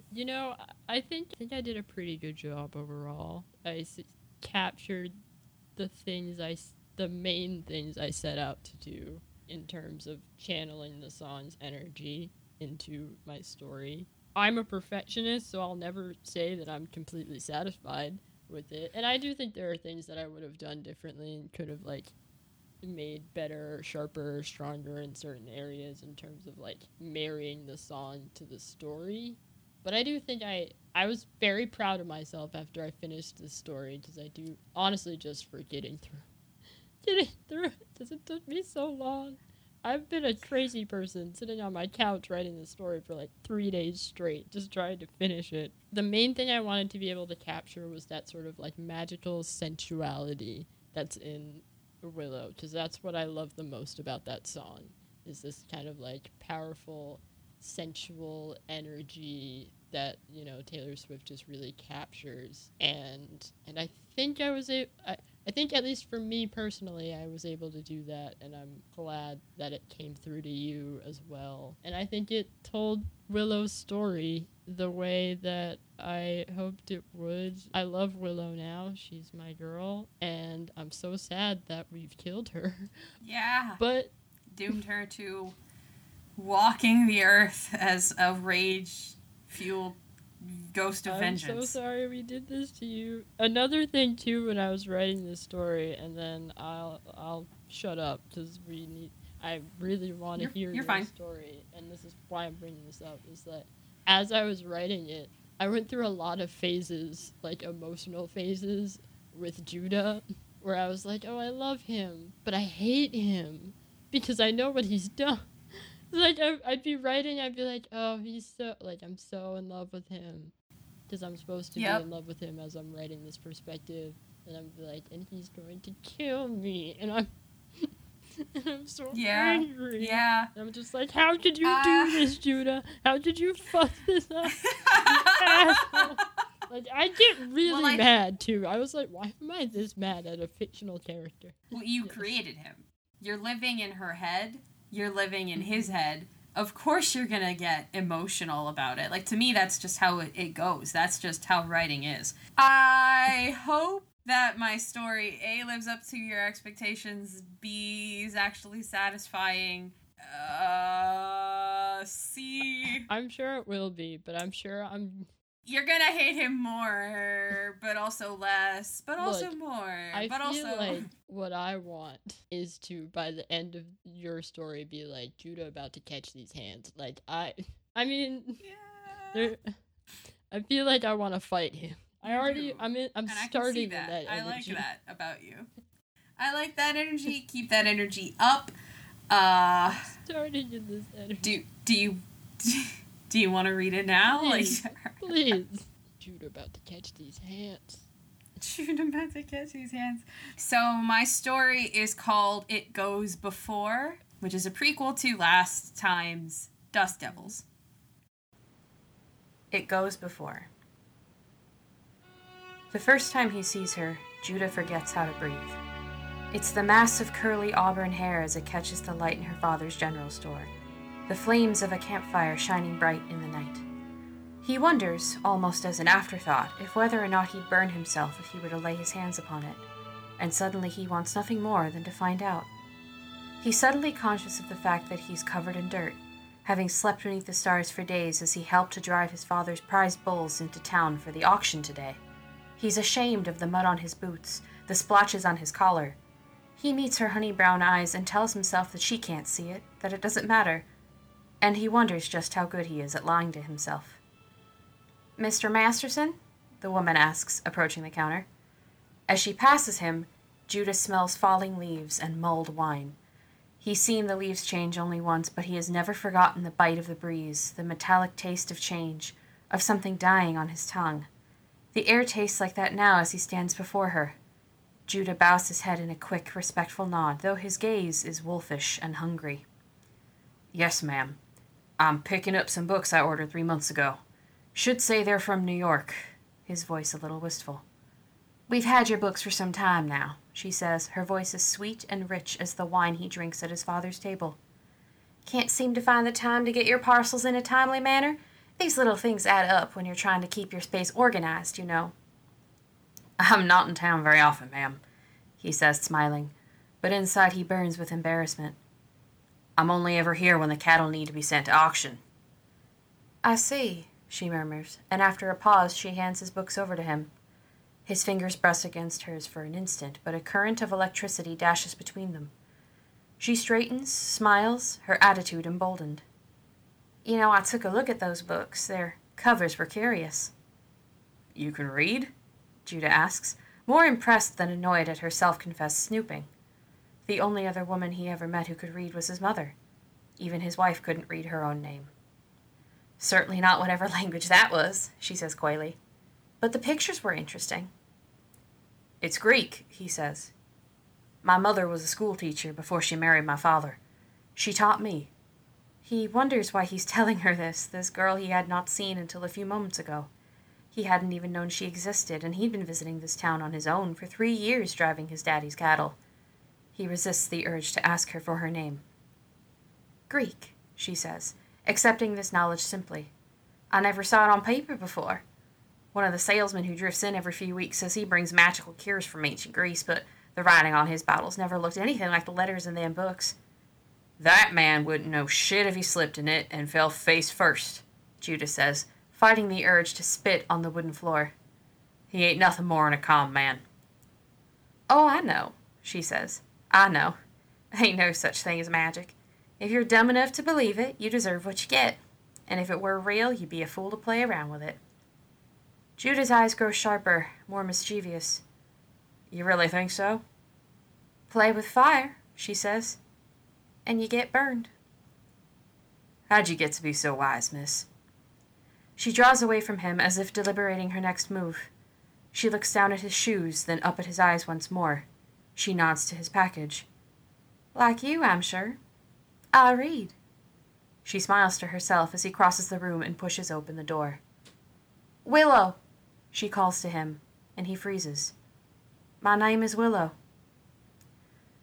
My name is Willow rings in Judah's ears all throughout the next month, as he leads his ranch hands back to his daddy's farm in the shadow of the Rocky Mountains, as he lies with his wife, as he eats at his father's table. My name is Willow, she whispers to him, while he wrangles young calves, while he shovels shit and feed long before the sun rises, while he gazes out into the sunrise and wonders what the hell he's still doing here. My name is Willow, she says, as he reads his books by moonlight, determined not only to play with fire, but to master it. He sneaks out to the hayloft in the dead of night and spills his own blood on the wooden floor, mingles it with the wax, and traces symbols in the dirt and calls on things that mortal men forgot how to summon long ago, just to prove that he can. Just to prove it to her. He even thinks for a moment that he can see her through the haze, when his wife Ivy stands before him in her nightgown and stares in horror at what he's done, though in truth he hasn't even started. It's not a small spell by any means, but Judah can do it, he knows. Not with his wife here. Not with prying eyes that weep for your immortal soul when they have no idea what they cry for. Judah knows another thing as he stands and lets her beat her fists against his chest in anger. He knows he does not love his wife. He's known for a long time, though he tried to love her at first. She's a good woman who deserves better than him, who deserves to marry someone content to till the soil and care for the animals, and doesn't long for civilization instead of trees and forests. He bears her no ill will, despite her small ways of testing the water, of pulling his strings. He doesn't even fight her when she tells him that he must, on pain of her telling his father what he's been up to at night in the barn, attend Sunday service with her. He doesn't do it to make her happy. He doesn't even care if his father knows about his books. He's just tired. Judah wants more than this, and he knows he will never be satisfied. All he wants is to know, he tells himself. He doesn't crave power. He doesn't wish to harm. He simply wants to know things, all things, as they are, to peel back the nature of life and death and the in-between. Knowledge cannot make a man a demon, he thinks, sitting in the bleached and splintered pews of the church, staring at the peeling and chipping white paint of the wooden walls, at the simple cross on the wall above the preacher, who cries that rebellion is as the sin of divination, and insubordination is as iniquity and idolatry. Because you have rejected the word of the Lord, he has also rejected you from being king. Judah smirks at this, because currently he is king of nothing, king of shit, king of sitting and waiting for a life that's never going to come. He decides to add divination to his list of growing sins. Judah turns to gaze at his wife and sees the curly auburn hair of someone else and aches. Judah volunteers to go to town at every chance he can grab at, and his father lets him. It makes Ivy think he's changing for the better. It makes his father think that Judah seeks responsibility. Judah does not correct them. Instead, he rides to the town with every cattle ride, every auction, every time his father needs supplies they couldn't get in their own small outpost. Judah goes to the general store and watches the owner's daughter and burns with a passion he's never known. When Judah least expects it, she touches his hand, or strokes his fingers as she hands him his change, or winks at him and fans the flames in his heart to a blaze. At first he tries to find a spell or a draught that would hide her beauty from him, or make him forget her existence entirely. But upon finding the spell in question, he closes the book. Judah wants to see her again. He doesn't care about the consequences that man may choose to bestow upon his head. He wants to see her again. When he finally convinces Willow to sneak to meet him in the forest just outside of town, under the cover of night in a cloud of fireflies, he tells her what he is. He wants her to make her own choice. He tells her of his wife and of his aspirations, of his books and his passions. He tells her everything, and instead of saying one word, she kisses him there, under the pine boughs that loom over them like a cathedral, and they make love for the first time. When he is spent and holding her, stroking her auburn hair by the fireside, he asks her why she did it. She tells him he is dangerous, and that she would follow him anywhere. Even if it leads you to hell? Hell doesn't scare me, she tells him, and kisses him with all the fire inside her. Ivy does not question Judah's absence. It seems to Judah like she hardly notices he's gone.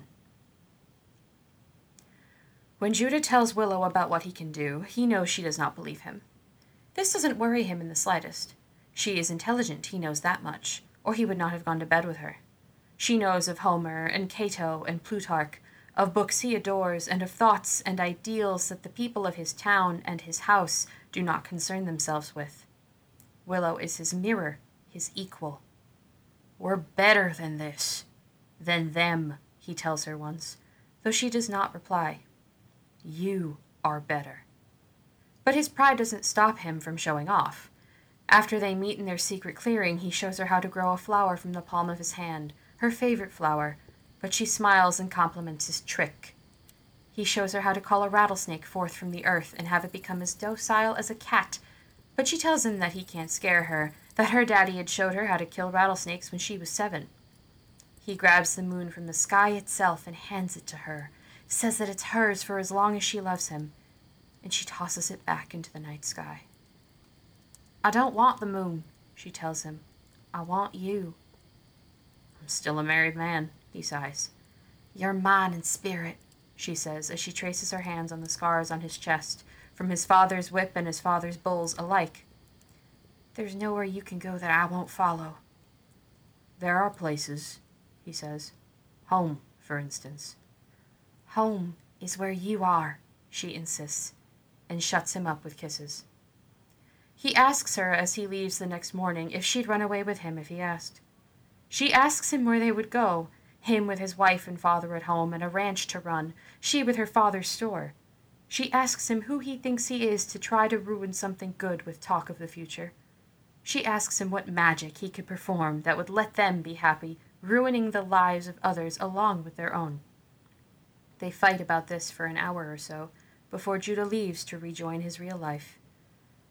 He kisses her once before he goes. She tells him all he has to do is say the word and she'd be at his side wherever they went. He had not asked to marry Ivy, but it had been his father's wish, and so he'd done it.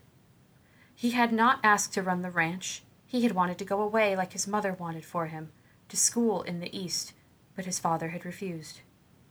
Now Judah tells himself what he is doing is not wrong. He is taking what is his. He has waited long enough. Ivy will understand, he tells himself. She can't be happy with me. Father will take care of her. If I break the news to her, she'll take care of herself. But he doesn't get the chance.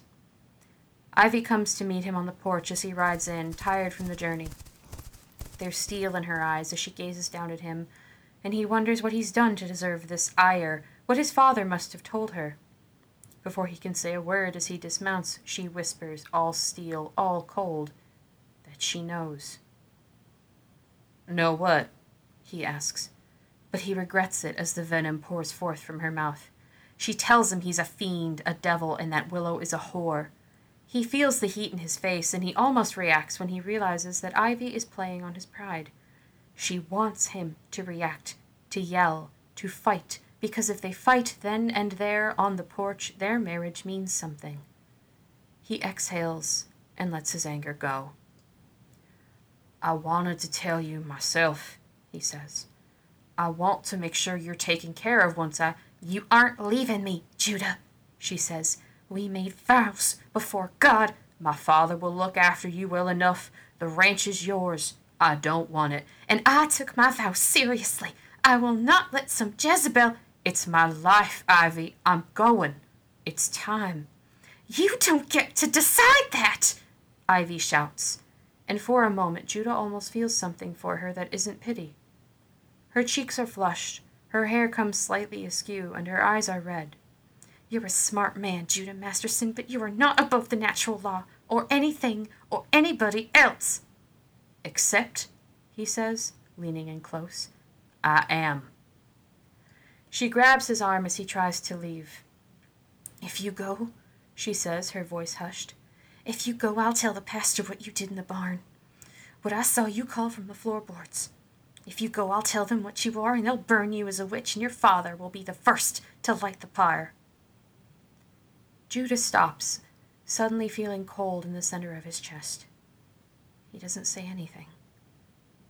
"I don't care how," Ivy says, still not looking at him but out at the horizon. "But I know you can do it. Make it so you never see her again, not while she lives, not for years after that." "I'll need your help," he says. "Oh, the great Judah needs assistance." "I need your intent for it to work," he says, "because it isn't something I want." She agrees.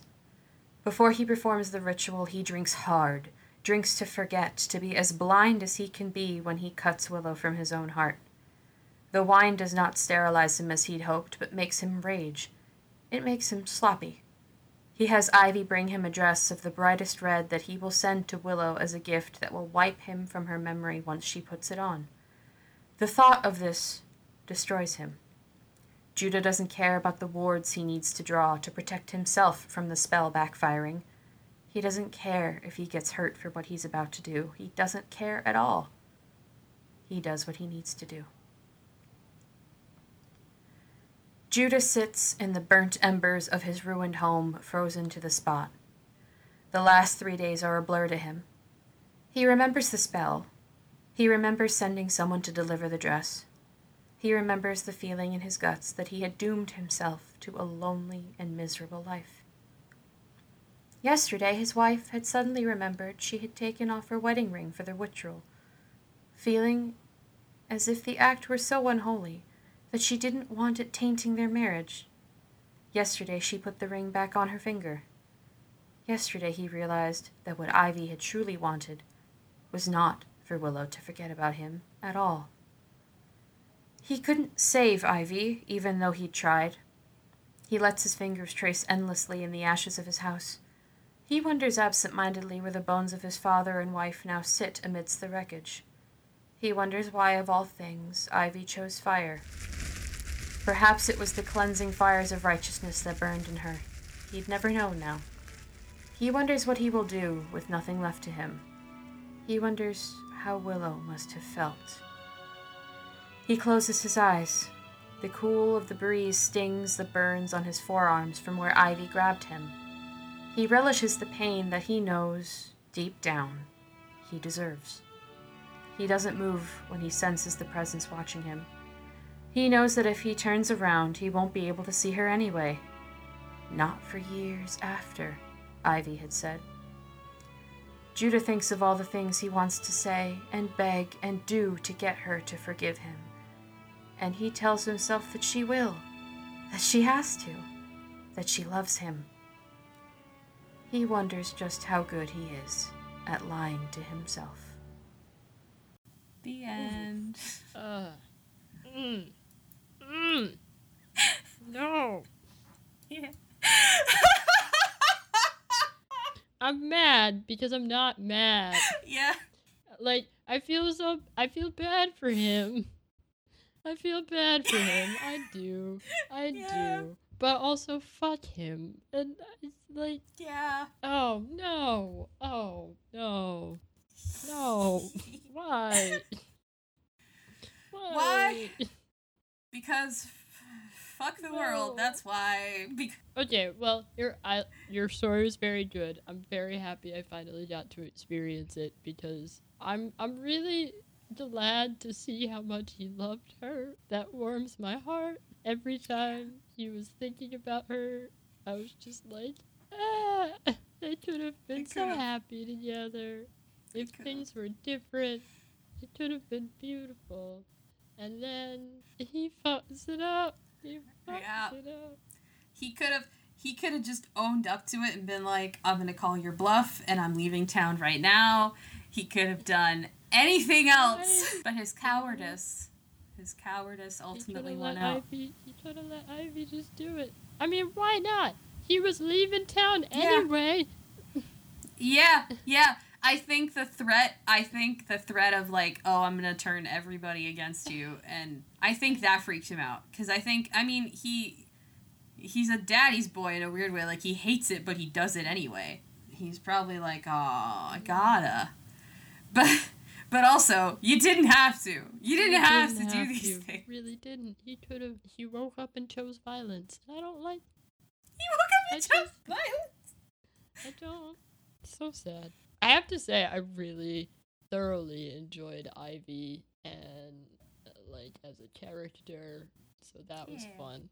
And yeah, it's so interesting to get Judah's side of the story now. And it's also interesting to compare how our scenes are different. But it was funny because it was like we had our like initial meeting scenes and the like scene in the forest where he's showing her magic. They're different, but I feel like I liked both our takes on them. I thoroughly enjoyed reading the way you wrote yours, and I was like, oh, that's good. I like that.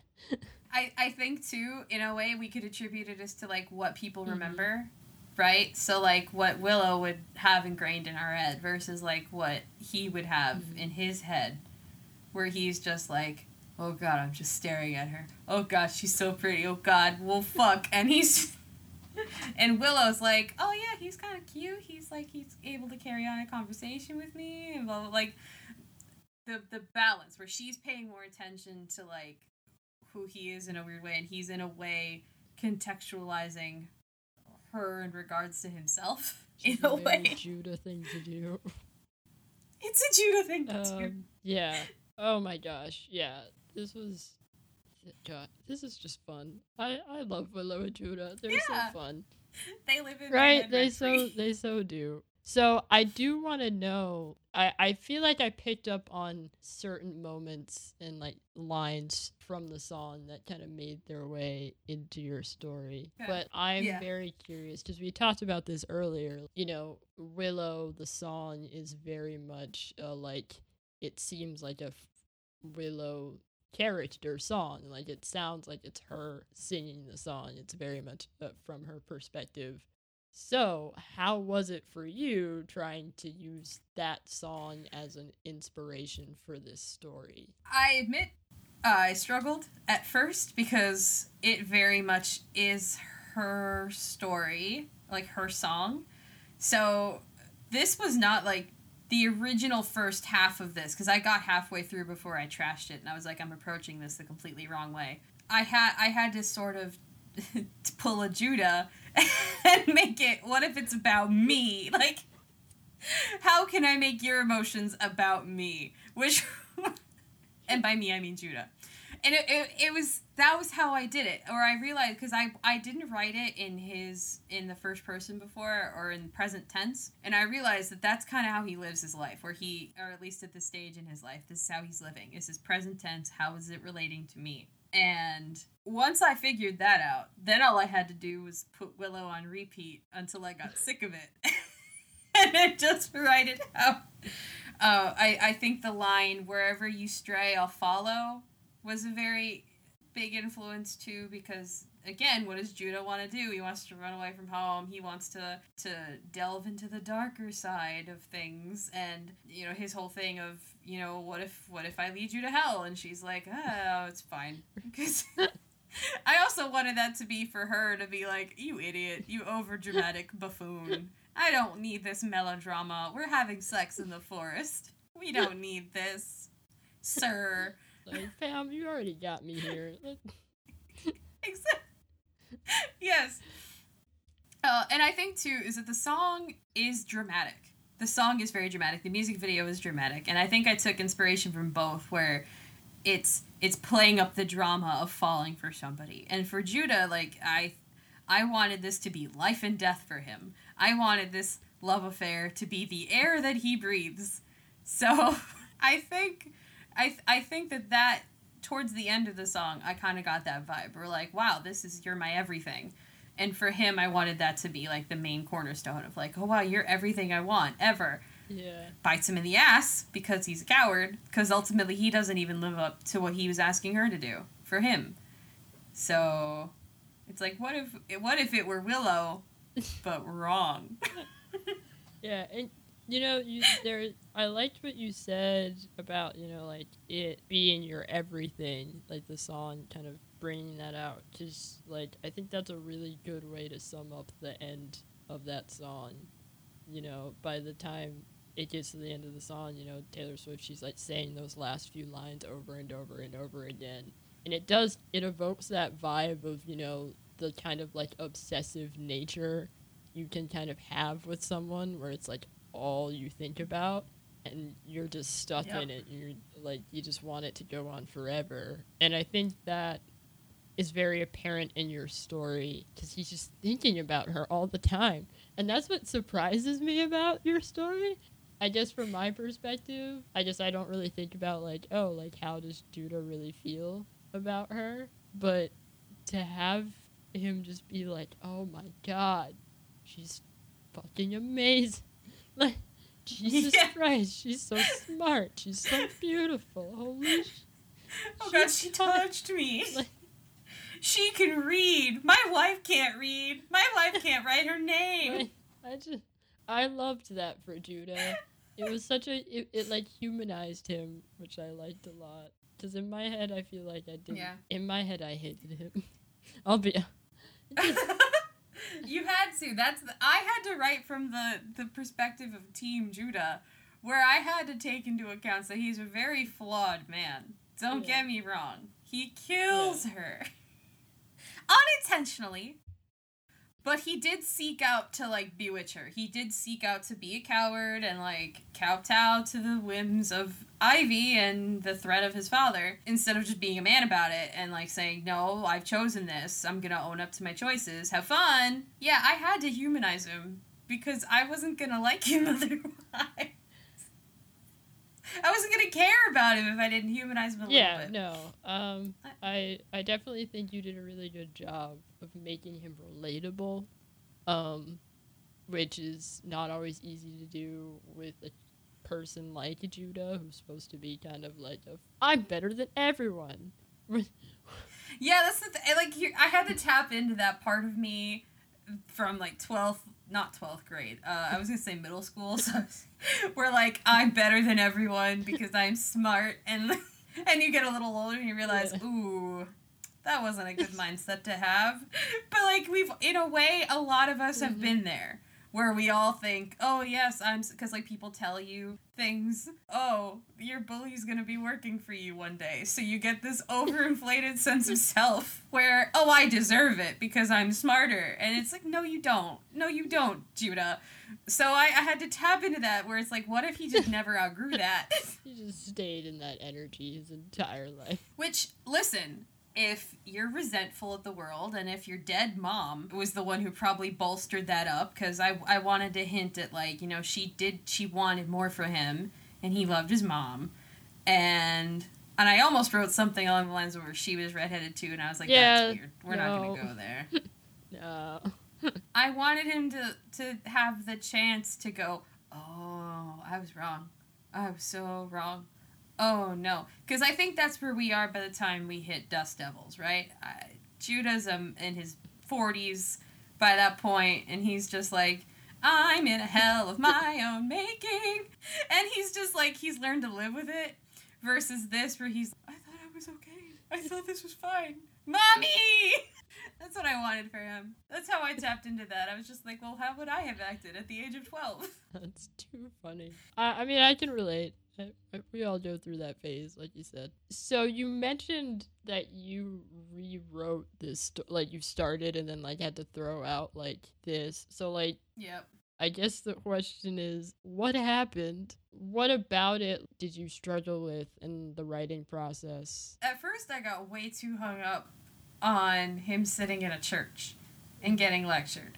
Originally, that was the first scene where he's getting lectured and his wife is there. And it was going to be, I was going to, like, space out a bunch of sermons that related to where he was in the story to make it relevant. And, like, the big theme of it, right, was pride. Because he's a very prideful person. And at one point, it got to be so overwhelming with me Googling Bible verses regarding pride. I was like, I can't. This is distracting me from the writing process. This is not the point. This is not the point of the story. I ended up scrapping that. I kept the one scene because I think it was important for Ivy to drag him to church because he summoned a literal demon from the floorboards, and if I were married to him, I'd be like, you're going to church with me. So I thought one of them would be good because I want him to have this argument, right, where he's like, you know, fuck it, I'm better than the natural law, I'm better than all of this, right, because the pride is his biggest problem. But then I was like, okay, no, but what's the story about? The story, because, like, it's not about just him. It's about him in context with Willow and falling in love with Willow. Like, Willow is the inciting force in his life and all of what follows. Like, he only screws up this badly because he falls for Willow. And when I decided that, yes, his love is real, and it's not just, I'm a fuckboy having a good time. Like, because I had to make that choice where I was like, is it real or is it a good time? Yeah. Is it escapism? And I wanted it to be real because I said so. So that helped me reframe it, which is why it opens with him in the general store instead of the church, and why he talks to her, and why he's like, oh God, I'm a person, oh no, and he's realizing this. So the point of the title, right? It goes before. Is it pride goes before the fall? Oh, okay. All right. Yeah. So that's what I wanted it to be, where like he's grappling with this, but it's gonna be way more subtle than me hammering in 5 different church sermons that I didn't want to write after 2 minutes. They perform an exorcism on him. Power of Christ compels you. Yeah. Okay. It's fun. It's interesting because I do like the initial direction that you were considering. Like, in some ways, like, I think it could be really, really well done. But I also like what you chose to do instead, and I think it fits. I think it fits much more with the song too. I agree. I think really contextualizing it in the relationship and this like sensual like hold that they both have on each other, like at the end of the day. Yeah. I'm thinking about something that we had talked about as we were sort of developing all this all these stories. This sort of elemental play that we've got going on with fire and air. Willow very much being this fire kind of fiery person, whereas Judah is this kind of lofty air, goes wherever the wind kind of takes him. What does air do to fire? Like, them coming together, like, literally it blows up in their faces. Yep. They feed on each other until it gets too much, and then they kill each other. I feel like that really, really comes across with your story, really, which is good. And I like that a lot. I like this sort of dynamic that these two have. Back to the song, though. I am curious to know, now that we've, like, read through your story and everything, and, like, again, I feel like I could see a lot of areas where you kind of, like, let the song really shine through, but how do you feel you did in terms of capturing the element of the song? I really struggled with it. Like I said, at first, it was really hard incorporating the song, because, again, it's just such a Willow song. Sometimes I wonder how well I did in regards to relating it to the song, honestly. Sometimes I was like, ugh, I feel like I've departed from it a little bit. But I think in the moments where he's with her, especially, I think in the moments where he's trying to charm her and to lead him with her, when he's being candid, when he's being himself and he's not trying to show off, he's just being him, I think that's probably where I got the closest to the song and the song's energy. It helps that after a while I just had this song on repeat and I didn't turn it off until I was done. I was just like, this is white noise now. You just, like, it enmeshed in your brain and you just channeled it through your finger. That's what I had to do, because again, I was struggling with making a story about him with a song that's so her. So it was the fit together. But I think in the moments where he was like himself, where he was just vulnerable, that was probably the closest I got to the song. I think you did a really good job. And I think, at the end of the day, like, it's okay. At the end of the day, it's just about what we were inspired to do. And, like, I think you succeeded in really kind of I think what you really bring out of the song, I think, like, with my story, a lot of it was, like, the atmosphere and vibe, but I think you really get to the actual lyrical, like, component of the song really well in your story. Like, I think, beyond just lines that you've incorporated, I think just from what is actually being said, like, I think you get a good sense of that reading your story. Oh, thank you. Thoroughly enjoyed that. I guess the question that we both should ask ourselves, now that we both know the respective sides of our story, is how did they work? How well did they mesh? Do we feel like they worked? You know what? I do think that they worked. I think that they complemented each other pretty well, because I think that they both... I kind of mentioned this before, but I think that they were representative of, like, what each character focused on in their own heads, right? Willow was focusing a little bit more on, like, the details and the aspects of it and the process of falling for somebody, versus Judah, who is thinking about a generalized picture and also dealing with the fact that he's got a wife at home.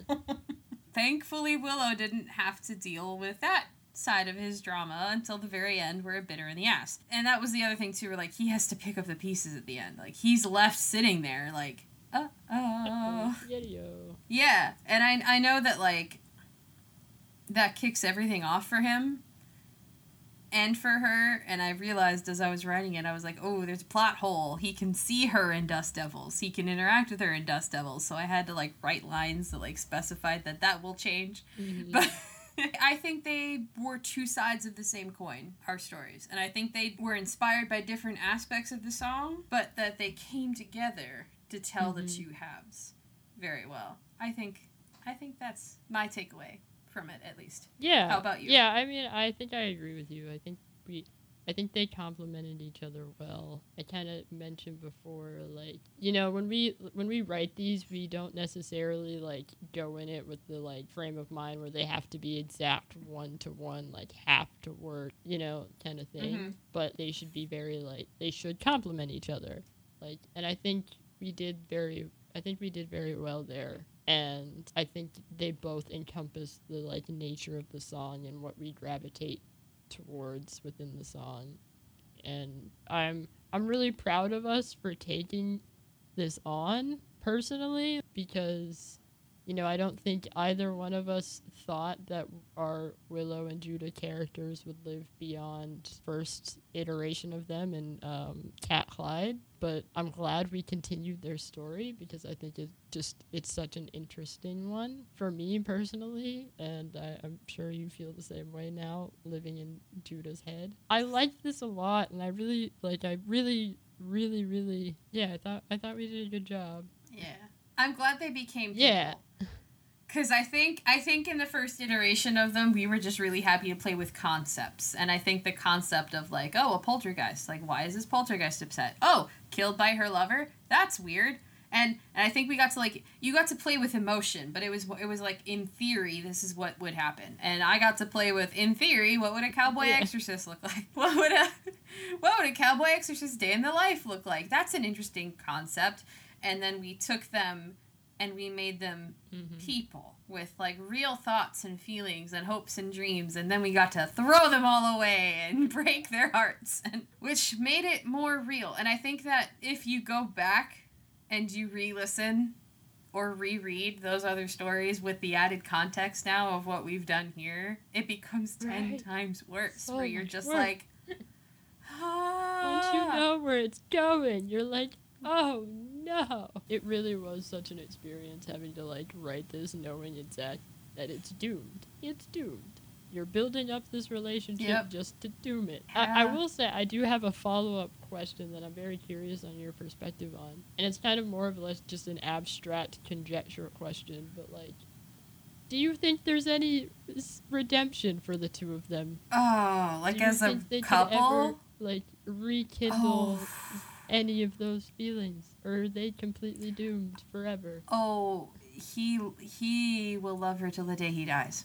That's his problem. The only thing that's stopping him probably from just letting her kill him, because if you remember, like, for those of you who've forgotten, she is a poltergeist, can kill him, and she's the only thing that he actually is afraid of. I think the only thing keeping him from not letting her end him right then and there is that she'll either be alone or be damned, and it'll have been his fault. And I think the only way he can progress is if he can help either free her or do something like a take her place kind of a thing, because he sees what she is now, and he sees what she's become now, and he knows it's his fault. He doesn't want that for her.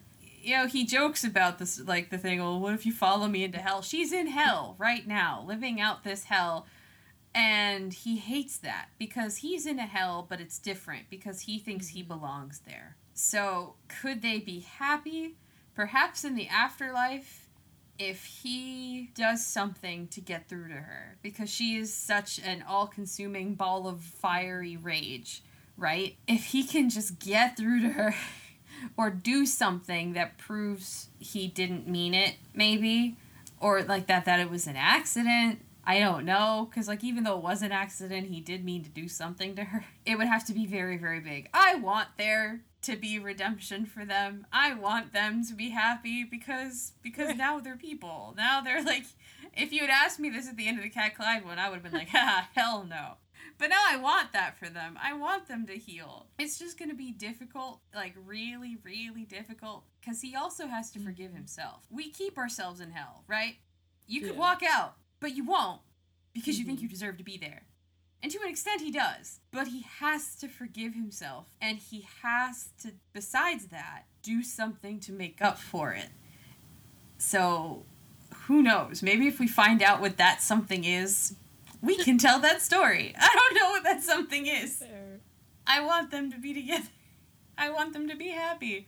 Hell, I want them to be ghosts and be happy, which gives me an idea. But what do you think? Do you think they can be happy? I want that for them too, so much. And I do have to say that even though, like, the poltergeist Willow in my story, like, she's definitely rage and anger, I think there's a part of me that, like, and I think maybe even as I was writing it, but I feel like there's a part of me that, like, wants her to, like, still be there enough to pull her punches, so to speak. There's a part of me that wants her to, she'll do everything just shy of killing him, because at the end of the day, there's still that tiny kernel of human Willow that just loves him so much that she can't do it completely. And I want that because I want there to be hope for them. I want there to be a chance that he can either bring her back or he can find a way to, so they can be together, make her not a poltergeist, and just be like a happy spirit that follows him around at least. Yeah. Casper the Friendly Ghost or some shit, nice. Like something. I want there to be something that can happen to make sure that they're happy and in love together, because they didn't deserve what we did to them. Yeah. Do you really get to condemn yourself to a life of hermitude, trying to fix what you've done just because you were a bit of a douche about being able to read? Do you deserve hell on earth just because you slept with a married man? No.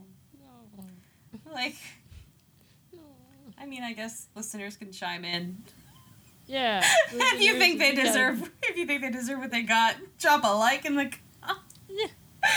Leave us a comment being like, yeah, fuck them. They deserve it. I think they've already hurt themselves enough. I want to see old man Judah, like, fix this. He'll be like an old 80-year-old man, and he'll finally get it. And they'll finally be happy. Yeah. Or they could be ghosts together. That's what I'm saying. They could be happy as ghosts together, living in, I don't know, maybe the forest. Maybe the forest. Look at me, I've hurt my own feelings. Yeah. Yeah. Oh. I liked revisiting them, though. I'm happy that we did this. Me too. I thoroughly enjoyed this experience, which is funny to say, considering it took me so You damn agonized! long. I agonized over this story, but I love them so much. Yeah. This is why I write, guys. Yeah. To put myself through pain and torment, and then the high of creating these beautiful, beautiful characters that I love so dearly and condemn to hell lives of sadness and misery. But that being said, any final thoughts now before we wrap it up about the song, about our stories? I feel like I'm glad we went on a journey. I'm glad we did it, although there were times when I was doing it where I was like, God damn it, I wish we weren't doing it. But, like, I'm really glad we did it. In retrospect, I'm really glad that we were able to flesh them out more. I think their story was worth telling. That's it.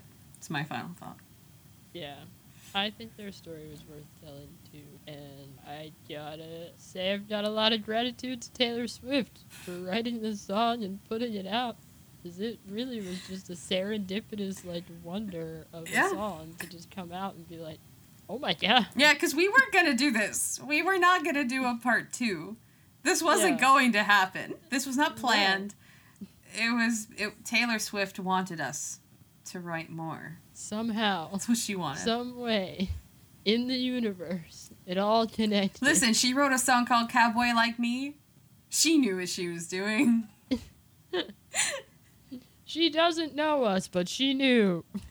Psychic vibrations traveled through the air. The vibes. The vibes. Thank you, T Swift. That's all I have to say. Alright, well, now that we've done the damn thing, all that's left to do is give a big thank you, listeners, for listening to this week's episode of Rhapsody in Reverie. If you like what you heard, why don't you like us and follow us on the socials? Facebook, Twitter, Instagram. We are at Rhapsody in Reverie Podcast on Facebook and at Rhapsody Podcast on Twitter and Instagram. Shout us out, give us comments, let us know what you're feeling.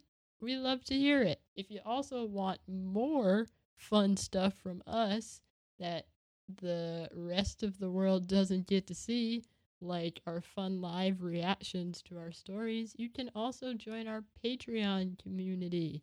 Join the fam. We'd love to have you. You get access to all cool kinds of stuff. You get to see me doing this. Exactly. Which nobody actually wants to see. But I'm doing it anyway. Yeah, she's doing it. I'm seeing it. That's all I'll say about that. Wow. But yeah, if you're interested, join the Patreon community at patreon.com/RapsityPodcast.